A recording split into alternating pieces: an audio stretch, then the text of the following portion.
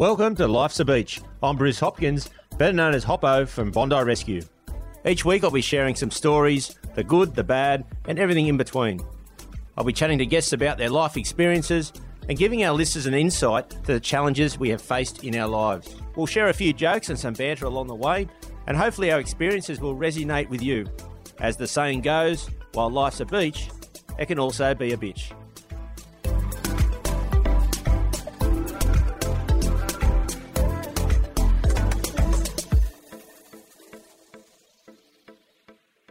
Hey everyone, this week in the Beach Shack, it's great to have Paralympian from the USA, Jamal Hill. Now he represented the US in swimming at the Japan Paralympics and had a great result with a bronze medal and got himself on the dais. Now he talks about a disability that he tried to hide from a very young age.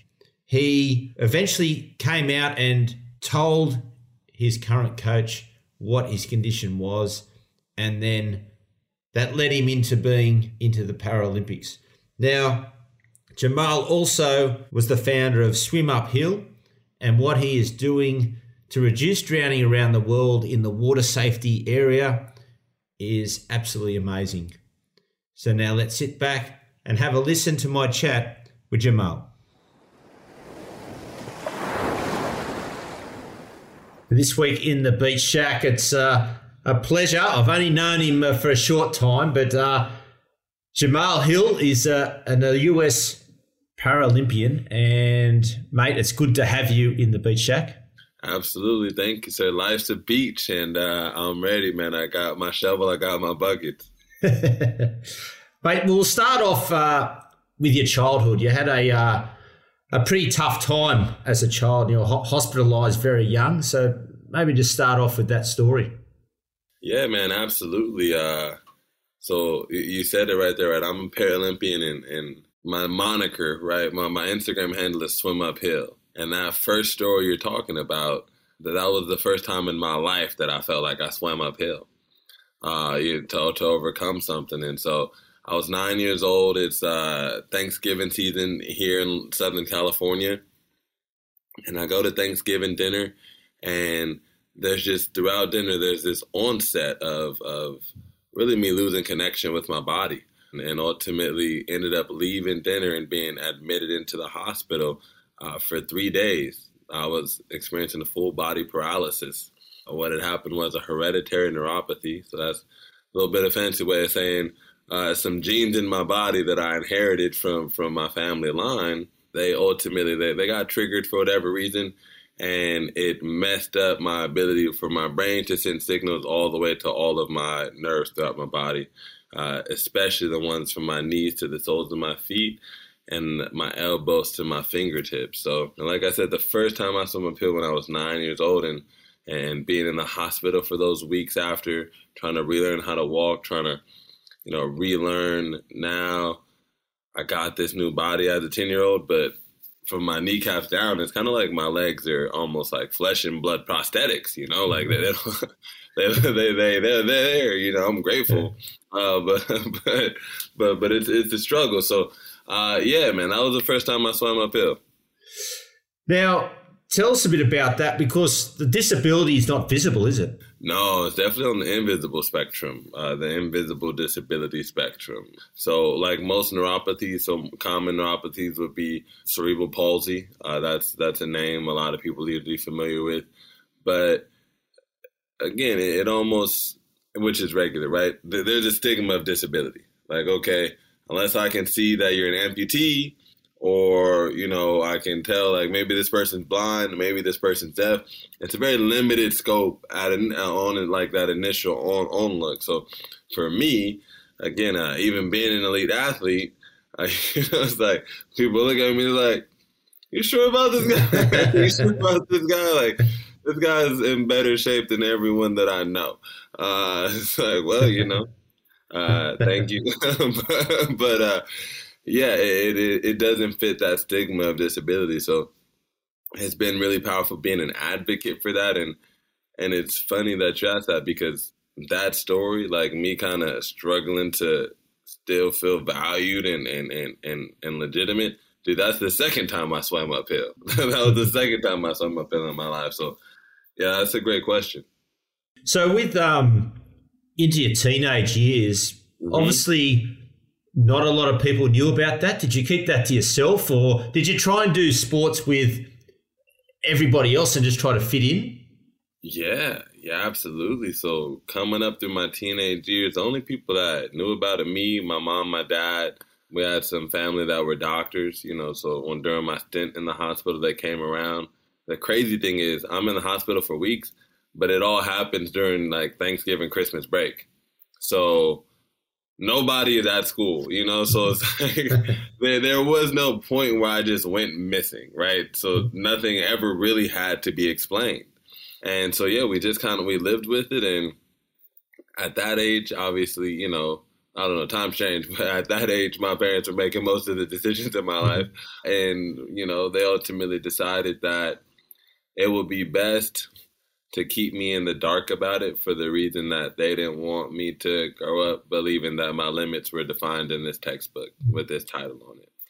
And, that's what's built me into the champion today. And like anything, you get good, you get bad from it, but nothing that I can't handle, nothing I can't lean on to get some help for. So that's what that was like, man. Never told anybody.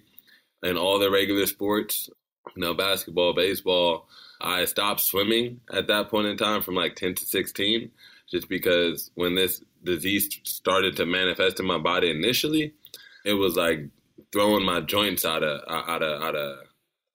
socket. And so doctors were like, even before, they're like, no, you got to stop swimming. And I had been a swimmer from like 10 months old to 10 years old. So I wasn't even swimming. I was just doing land sports.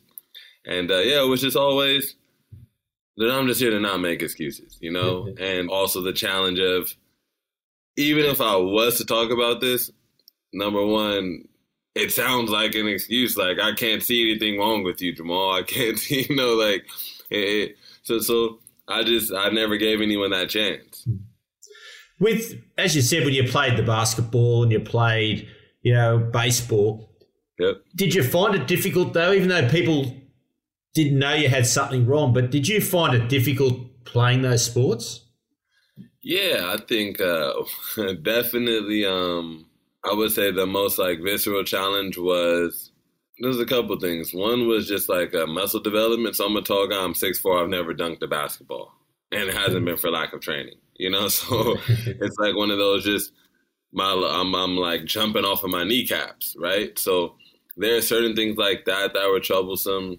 One thing, and I was hard-headed, dude. I'm still hard-headed, but I like to think I'm better at managing it. But I've probably twisted my ankle severely at least 200 times. Wow. Yeah, 100%. Running down the basketball, trip over my own foot and twist my ankle out the game.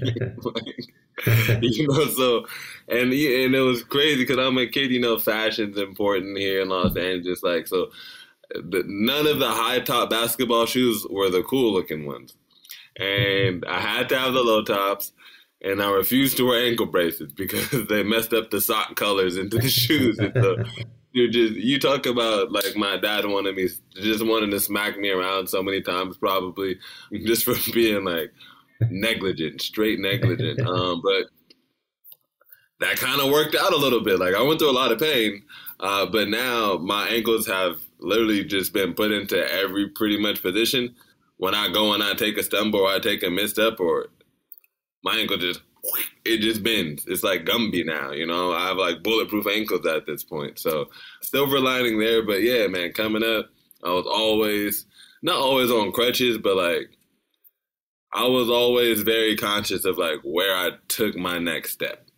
Did you find it difficult mentally? Because one, you haven't, people don't know what was wrong, but then you knew, but you didn't say it. And was there an element of embarrassment there, or, with your sporting career? There definitely was a bit of an element of embarrassment there for my sporting career, and this is going to sound crazy, but part of me had decided that I didn't have a disability. Like, I had decided that there's nothing wrong with me. It's like, no, that's not a part of my reality. I don't even think about it. Like, you could be grilling me, why can't you do this? And it's going to be the last thing to come to my mind. I can say that because that's what happened. This is what happened. So it was like straight, just, dude, completely forget about it. Like, I still had that experience. I knew what was going on in my body, but just kind of also, I don't know, man. Like, I've been learning a lot lately, and so I'll put some of my new knowledge to use here. Just, I'm psychoanalyzing my childhood now. But I just feel like, dude, as a kid, I knew what I had gone through, and I also just intuitively, as a kid, right? Like, I'm seeing how our family is reacting towards this, right? Like, we're all pretty much putting on, it happened, but, like, it's done happening now. Right? Like, this was the mindset, simplified. And dude, being a good kid, right? I'm trying to earn some love here. I'm trying to reinforce good decision guy. It's just like you buy into that, which is, again, like, it served me in a lot of ways. It really helped me throughout until recently, like, in a positive way, have that, like, limitless child mind, right? Yeah. But now over the last few years, because I would do some dumb stuff to try and get better. So now it's like, definitely I respect my body and understand that there are limits, that are good to be respected.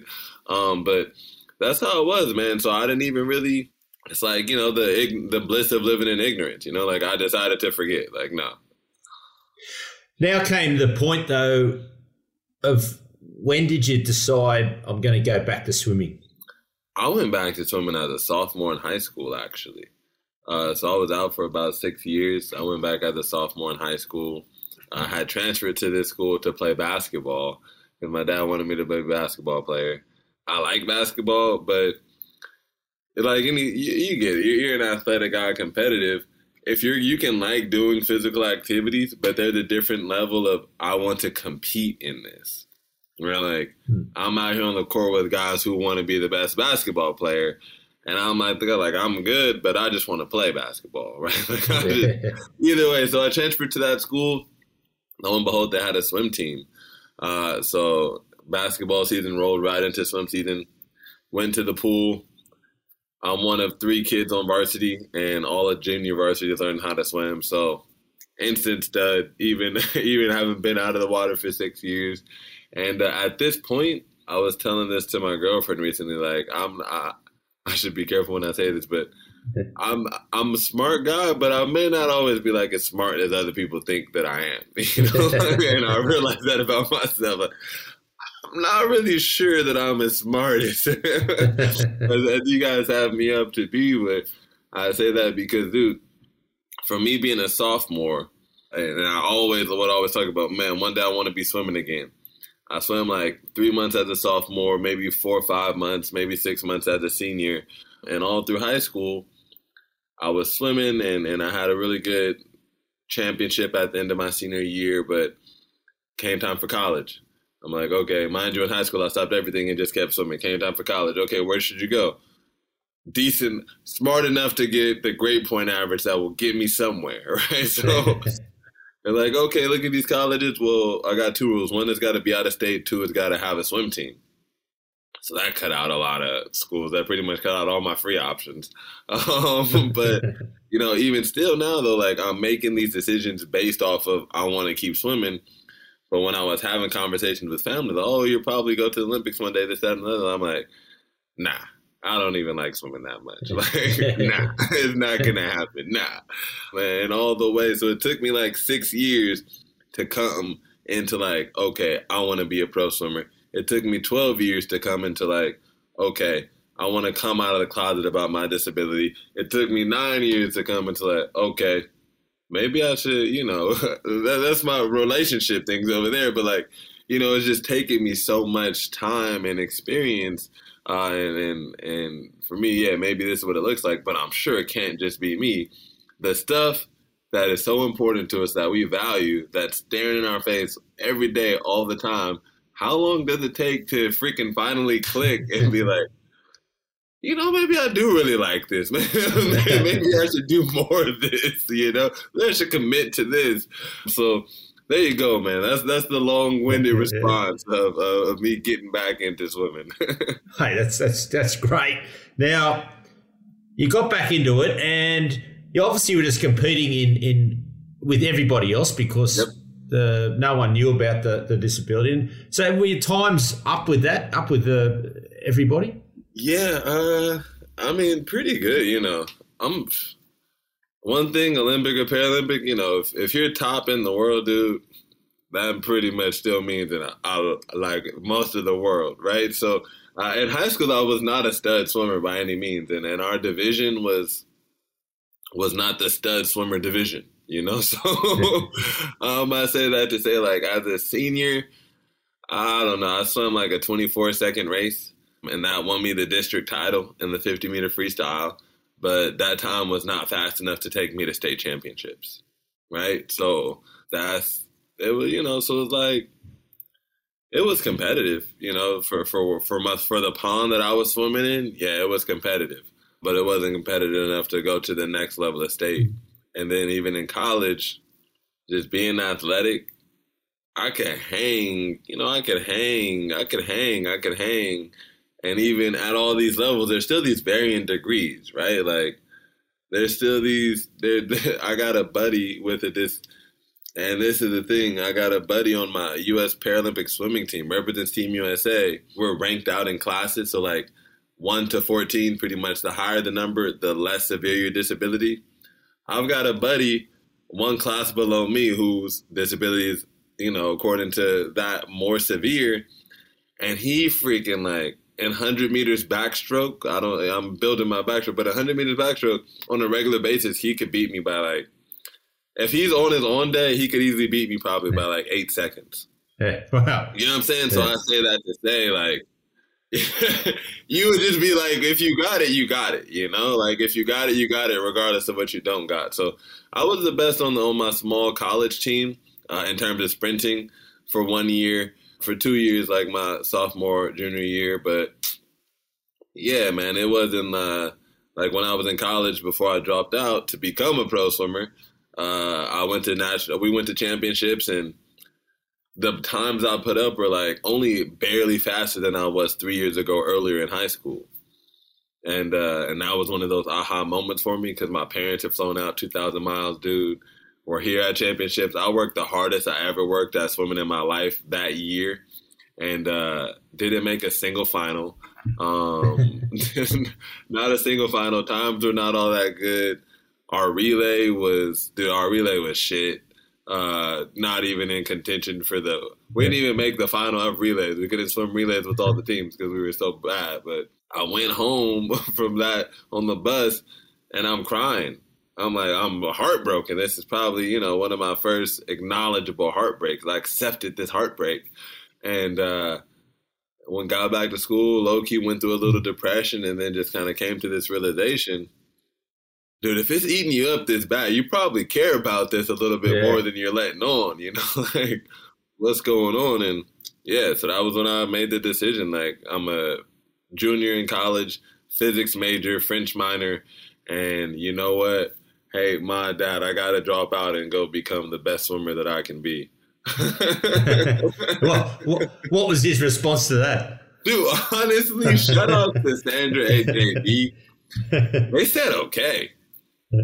They said okay. And, you know, I mean, so both of my parents are athletes. They both have an athlete background, you know, so that there's a privilege, right, that kind of came with that, especially my dad. Like, he had hoop dreams.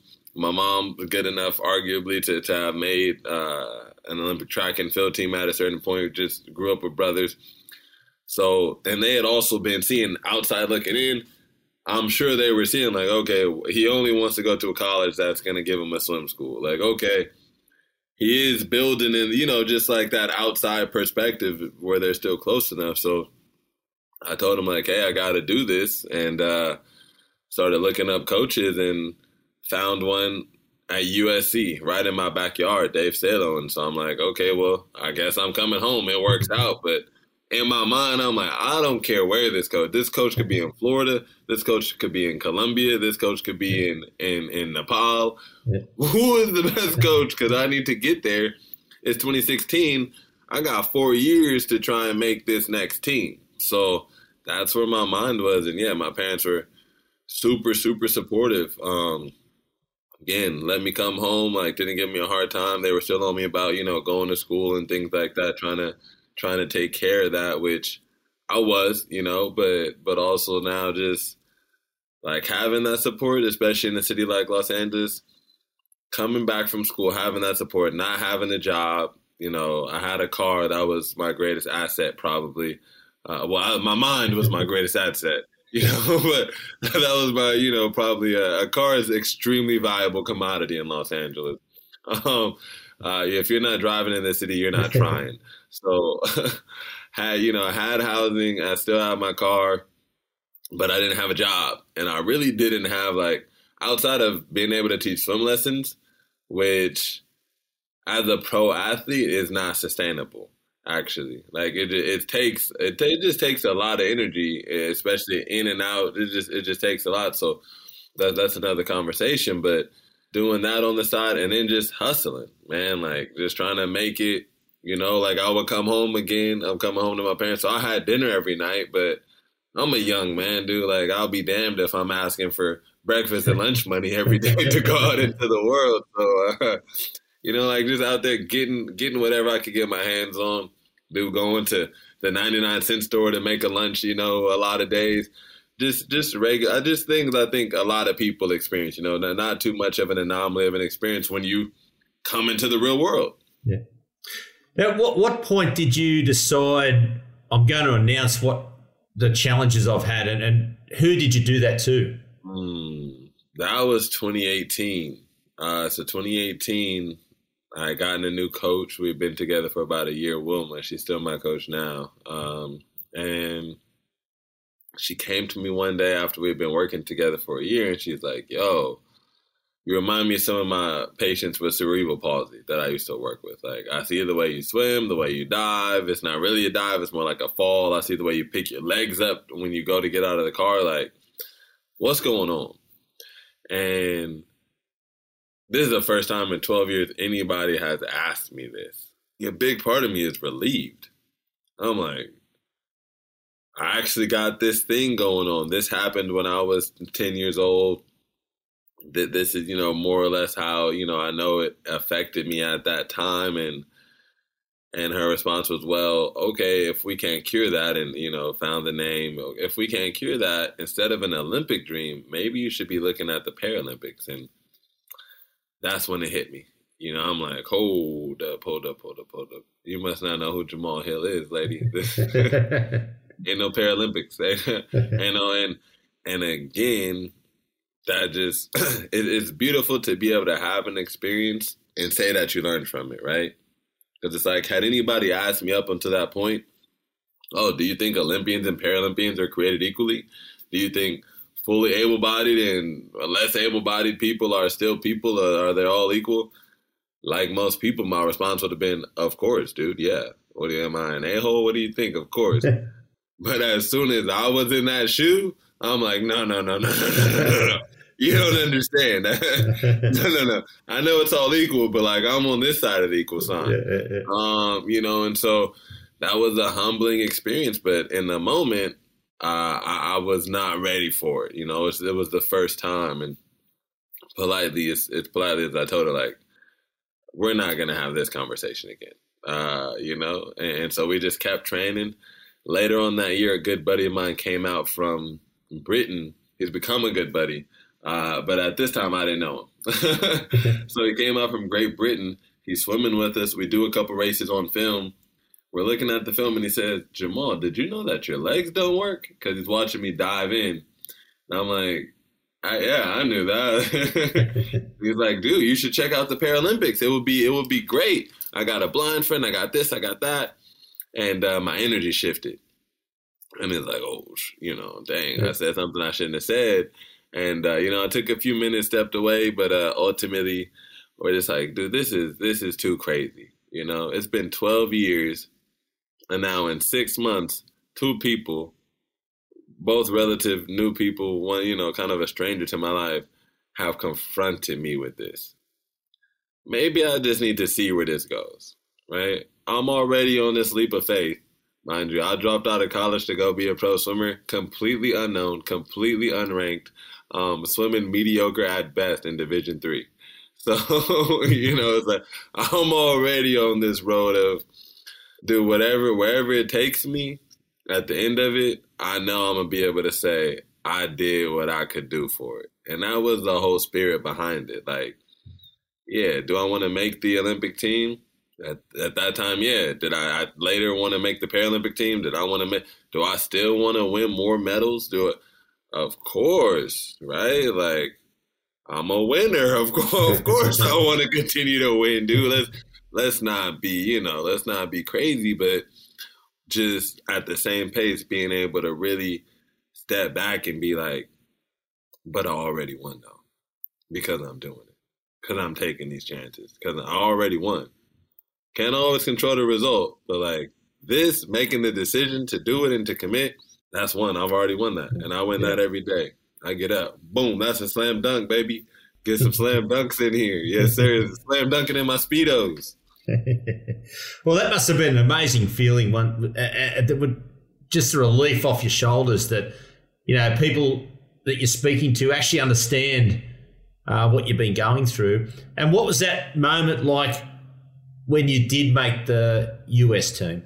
Oh man, so it was pretty wild because the same year that I announced my disability, like earlier that year, I written on a flashcard, I want to win a national swimming medal.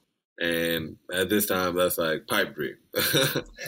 That year, my second national Paralympic competition, I think I took home 3 or 4 national titles in Paralympic swimming.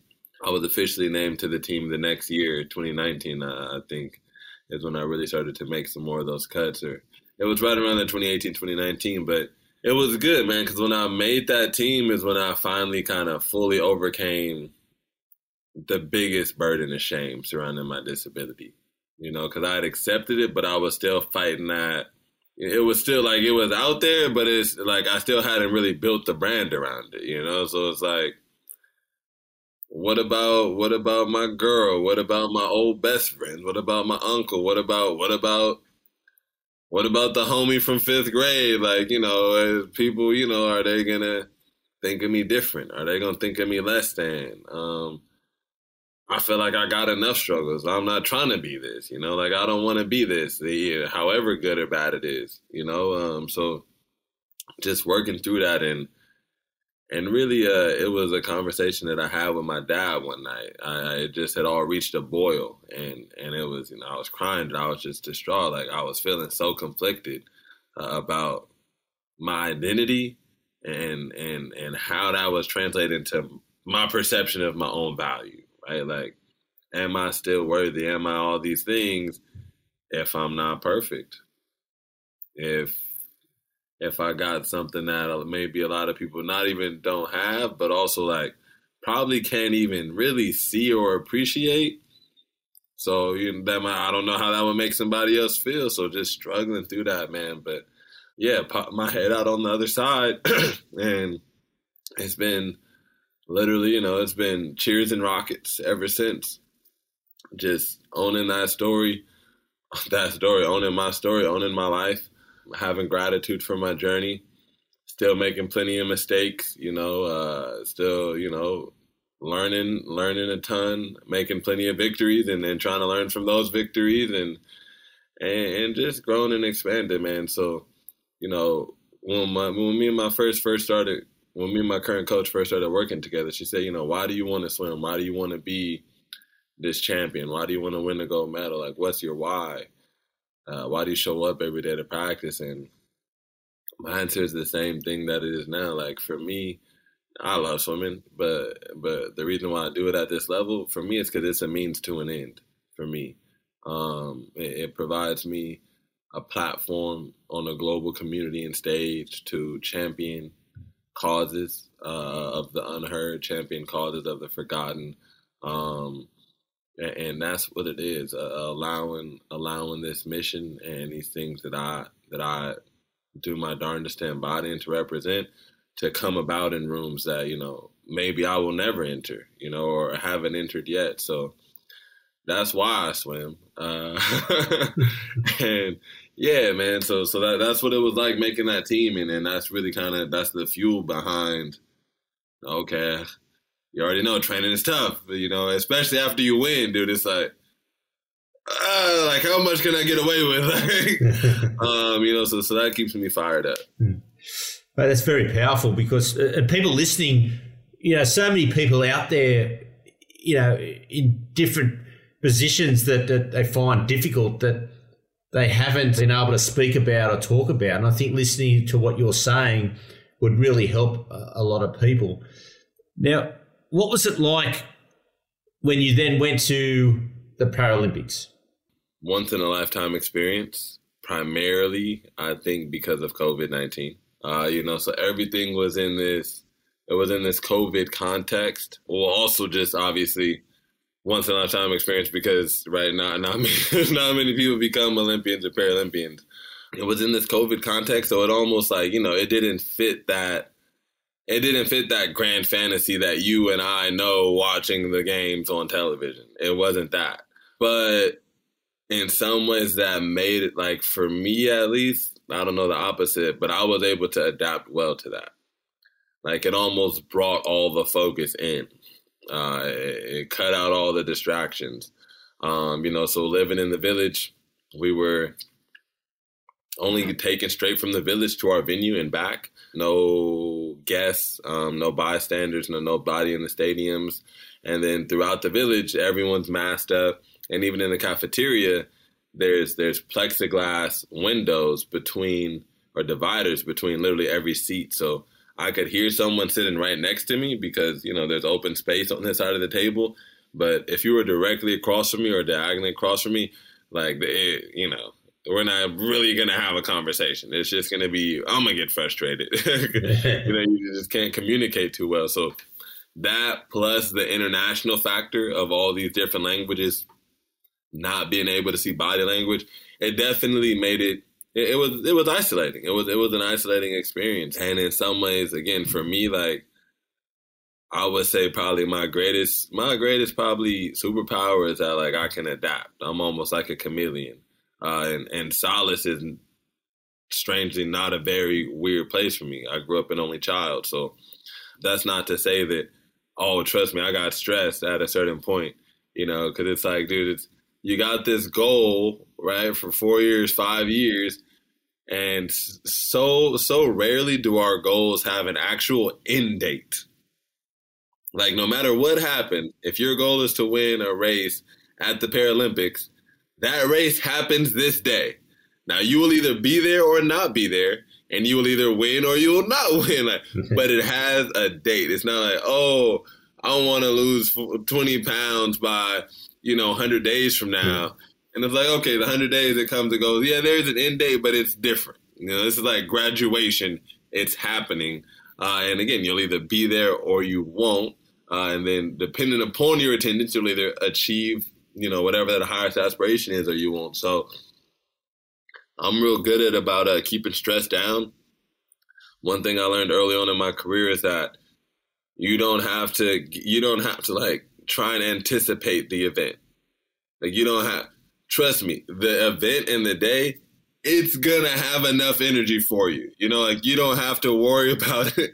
You don't have to get stressed prematurely. You should not be worried about it 2 weeks out, a week out. Maybe as you start to get to those last 2 days, then you start to feel it a little bit more, right? But before that, dude, your mind should be clear. Because again, all those emotions will take care of themselves. You don't need to try and manufacture them. But that was probably the best experience was how much I had grown as an athlete.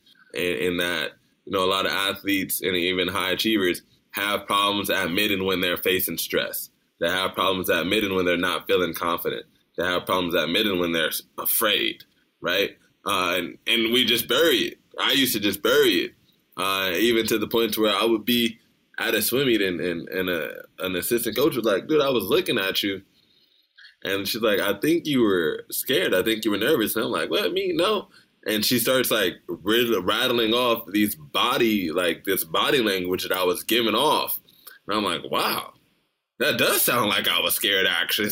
Maybe Maybe I'm coming to find out that meat, I hadn't brushed my teeth for like 3 days. So I was definitely, something was on my mind. So I was able to communicate that. Phoned home. We got my coach on the phone. We got my hypnotist on the phone. We got my energy healer on the phone. I'm calling everybody in, because this is not the place, again, not to say that you can't achieve, there are definitely some people who continue to stuff that stuff down and bury it. And whether you win or not, that's just not sustainable. That's not the right way to go. I love Michael Phelps, huge fan. He achieved so many sports greatness, but he's still battling mental health issues because of the way that he went about achieving those goals. And he speaks so openly about there's another way. There's a lot of other ways. And so, yeah, I had the privilege of experiencing that. And went well, man. The schedule lined up really well. I had almost like a warm-up race. Swam 100 freestyle. Not the best time, but, within probably like 400s of my best time. Didn't expect to final it, but at least got the nerves out of that race. And then had my 50 freestyle, came into the prelims. And so we're swimming, it's broadcast. So in the U.S., what I was swimming in the morning was broadcasting at night, and what I was swimming at night was broadcasting in the morning the next day. So I'm swimming my prelim at like 9 a.m. California time, win the heat. Okay, that's a good feeling. Okay, that's a good feeling for prelims. You win the heat. So I win the heat, and it's going up, and everybody back home who knows nothing about swimming is like, "Oh my God, he won! He won!" I wasn't on social media at that time. I'm somebody, big meat. You're not gonna catch me. It's a distraction, dude. Oh my God, zap so much energy. I try and tell that to the young swimmers, and some of them hear me, but I digress, man. Come back that night, and this is one reason why it'll probably never be like this again. There's nobody in the stadium, and if you've ever seen an Olympic final, everyone comes out. They got their hoods on. They got their goggles done. They're suited and booted. It's like intimidation almost. Darth Vader's walking out into the pool, and dude, we come out for the heat, and I'm decked out in literally what I would wear to practice in sunny Southern California. I got on a tank top. I got on some short shorts and a pair of flip-flops with no socks on. Just like I'm about to go dive into practice almost. And definitely the outlier of the group, but that was the beauty of it. In that moment, it literally just felt like another day of practice. I'm just here in this moment to get up, believe that, one, believe none of these other guys are going to beat me today. And number two, more importantly, I'm about to just do my best. And that's it. And do what I've been training to do. So that was dope, man. I finished that race, and instead of whipping around to look at the scoreboard, I just kind of sat there for a minute and let it all sink in. I didn't want to immediately feel more happy or more sad based off of what the scoreboard said. I knew I didn't come in first because I could see a guy in my peripheral to the left, but I knew I beat the guy to my right. So I'm like, okay, I came in somewhere between second and seventh place, and I have no clue, right? But just stopping and sitting there for a minute and being like, dang, dude, you probably just swam the best race of your life right now. I could feel it. I'm like, no, I left it all in the water. There was a point in that race where I had to shut my eyes and just, try and go Super Saiyan, I need all the power. If there was ever a moment to push, this is the freaking moment. I had that experience, and it was visceral. It was almost like a psychedelic.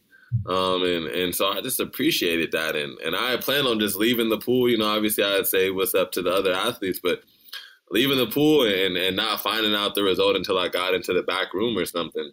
And then I heard one of my teammates, 12,000 seat stadium, there's only 50 people in there.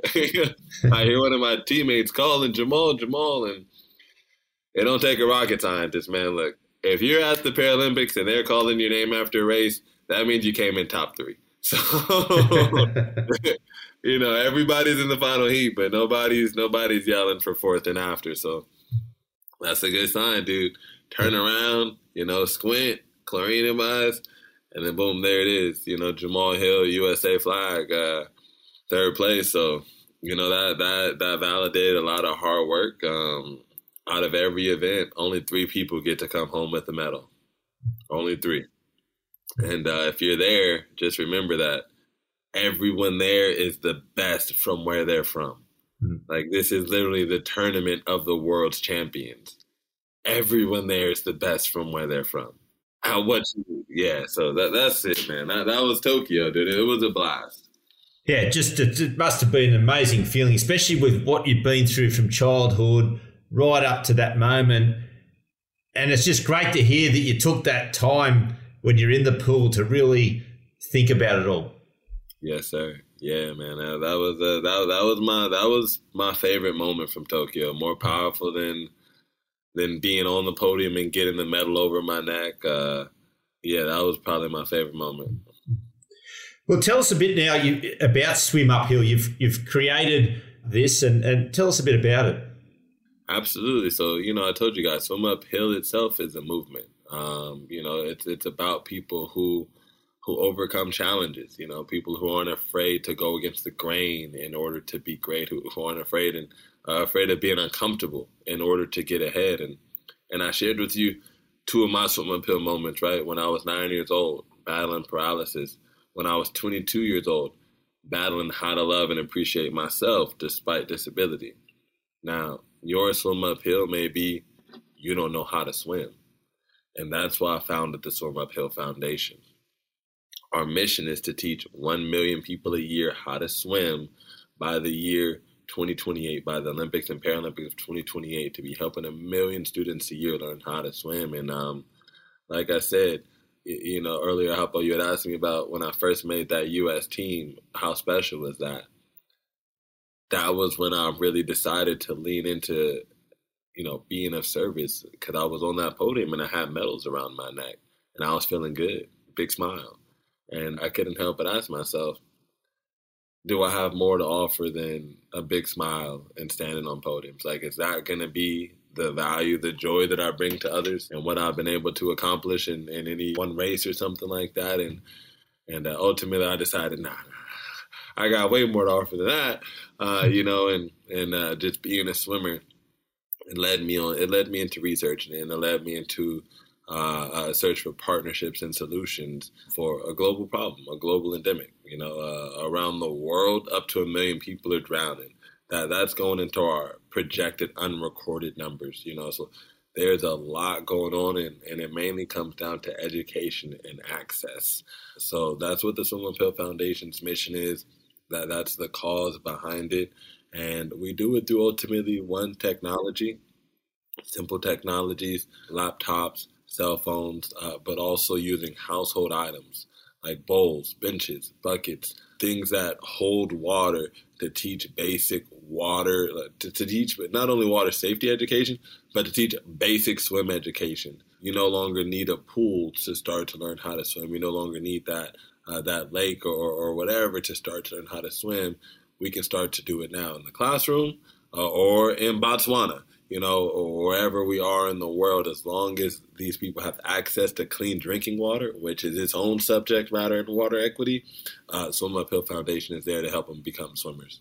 And listen, dude, we're winning the war on drowning. That's what we do. We are winning the war on drowning. So it's been a pleasure to just kind of sit and talk with you and have an opportunity to learn about your foundation and how well aligned we are.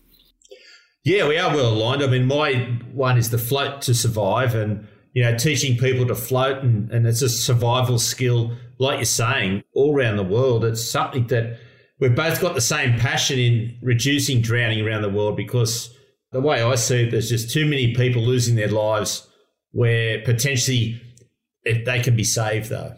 Exactly, 100%. It is arguably the most preventable. It feels the most preventable when it happens. When I hear about it, it always feels the most preventable. So yeah, man, 100%. And it's pretty amazing. Our paths have crossed recently, and it's just progressing, and there's a lot of things that we're probably going to do in the future to collaborate with our causes, and hopefully we can come and chat again in a few years' time and say, geez, we've reduced drowning by 50% around the world. That'd be an amazing achievement.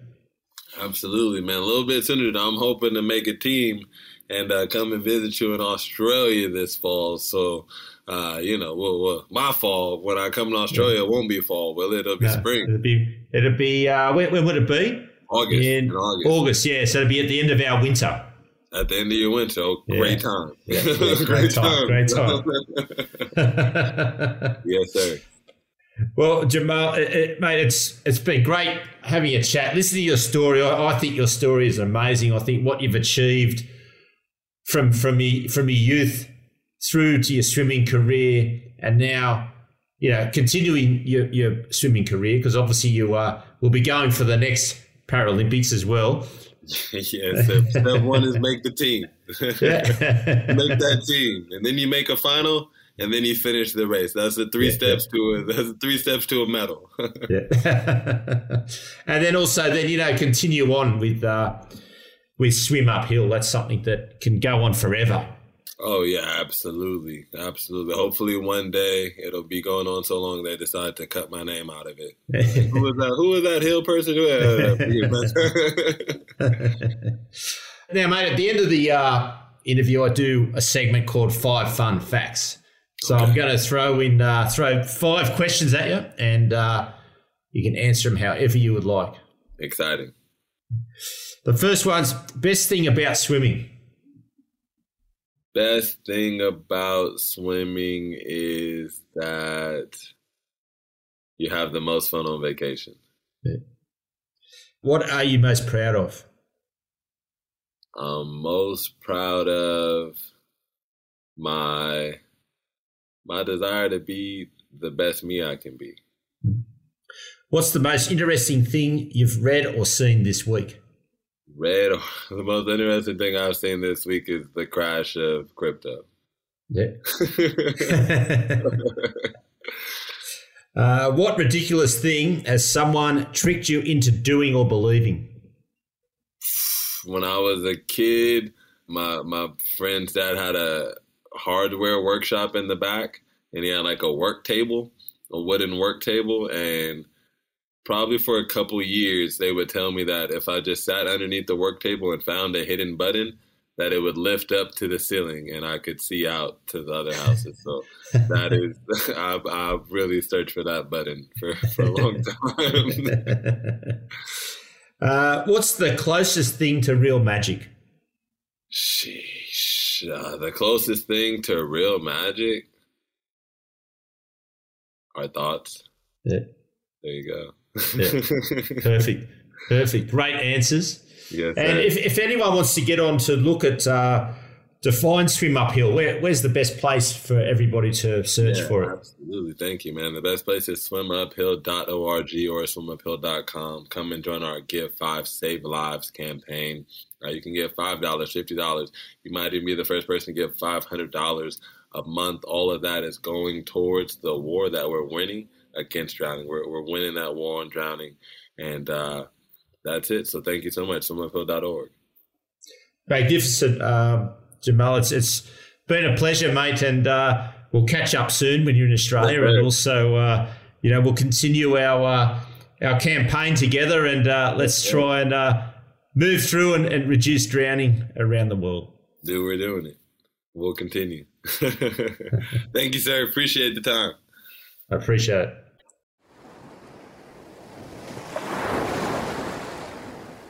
Now let's go to Beach Banner. It's good to have in the Beach Shack an old mate that used to work on the beaches with me at Bondi, Matty Calhoun. How are you? Good, mate. Now, we've done a lot of resusces over the years down at Bondi. Is there any that stand out for you?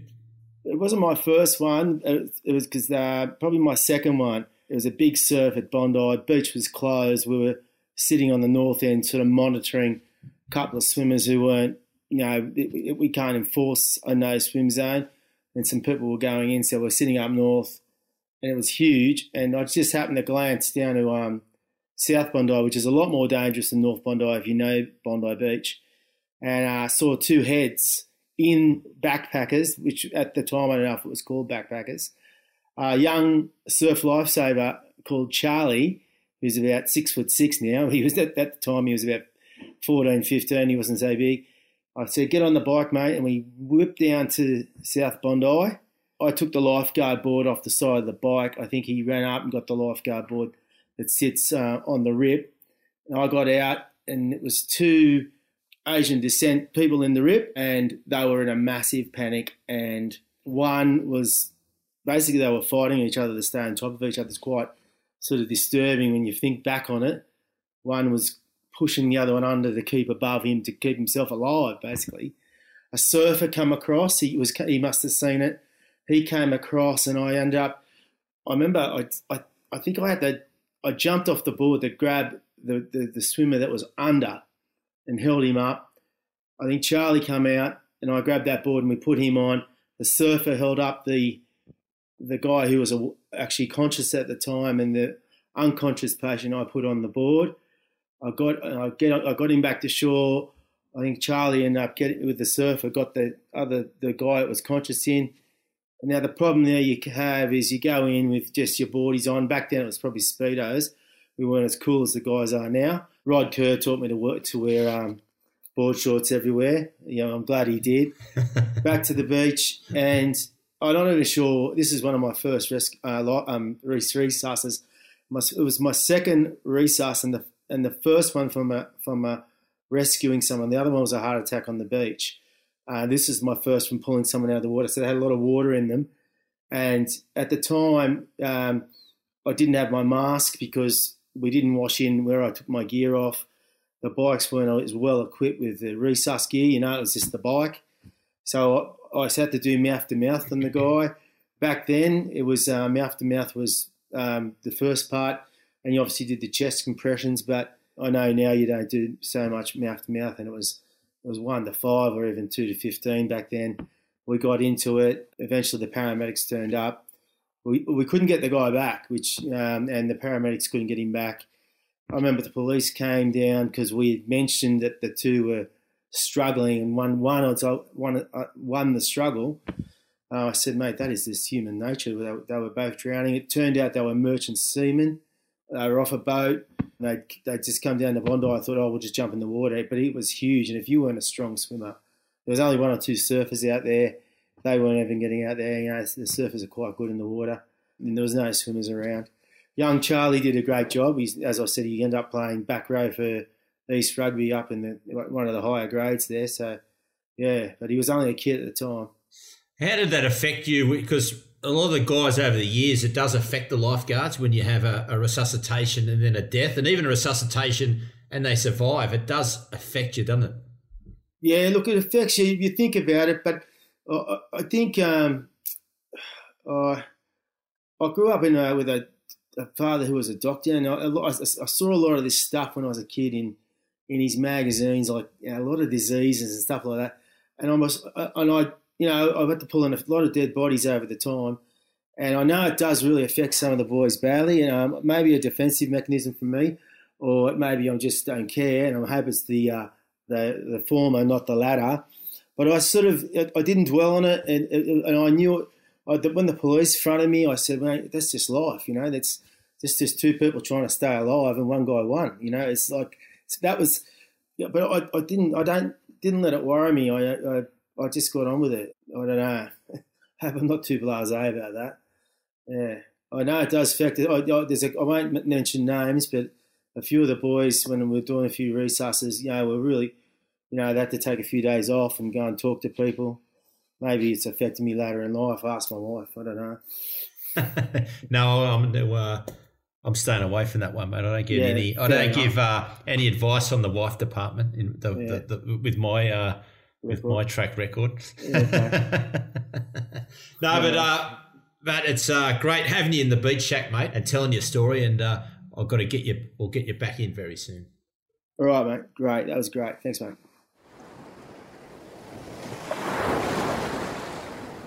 Now it's time to have a listen to the fans in the mailbag.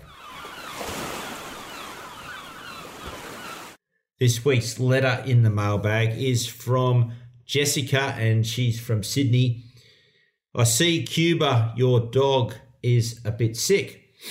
Well, Jessica, he's got what you call kennel cough. I mean, he's had his vaccinations for that. So he's a bit sick at the moment. He's getting around with his cough, but he'll be okay. He's just got to rest up for a week or two and stay away from other dogs, which is going to be pretty tough because he's 100 miles an hour and he loves going out and playing at the beach, around the park and with other dogs. So it's going to be a tough time for the next 7 to 10 days, but we'll cope and he'll have a full recovery. So thanks, Jessica, for your letter. Thanks everyone for listening. Remember to subscribe to Life's a Beach wherever you get your podcasts and hit us up with questions, comments, or follow us on our social media channels, which you can find in our show notes. That's it for today, beach fans. Stay safe and swim between the flags.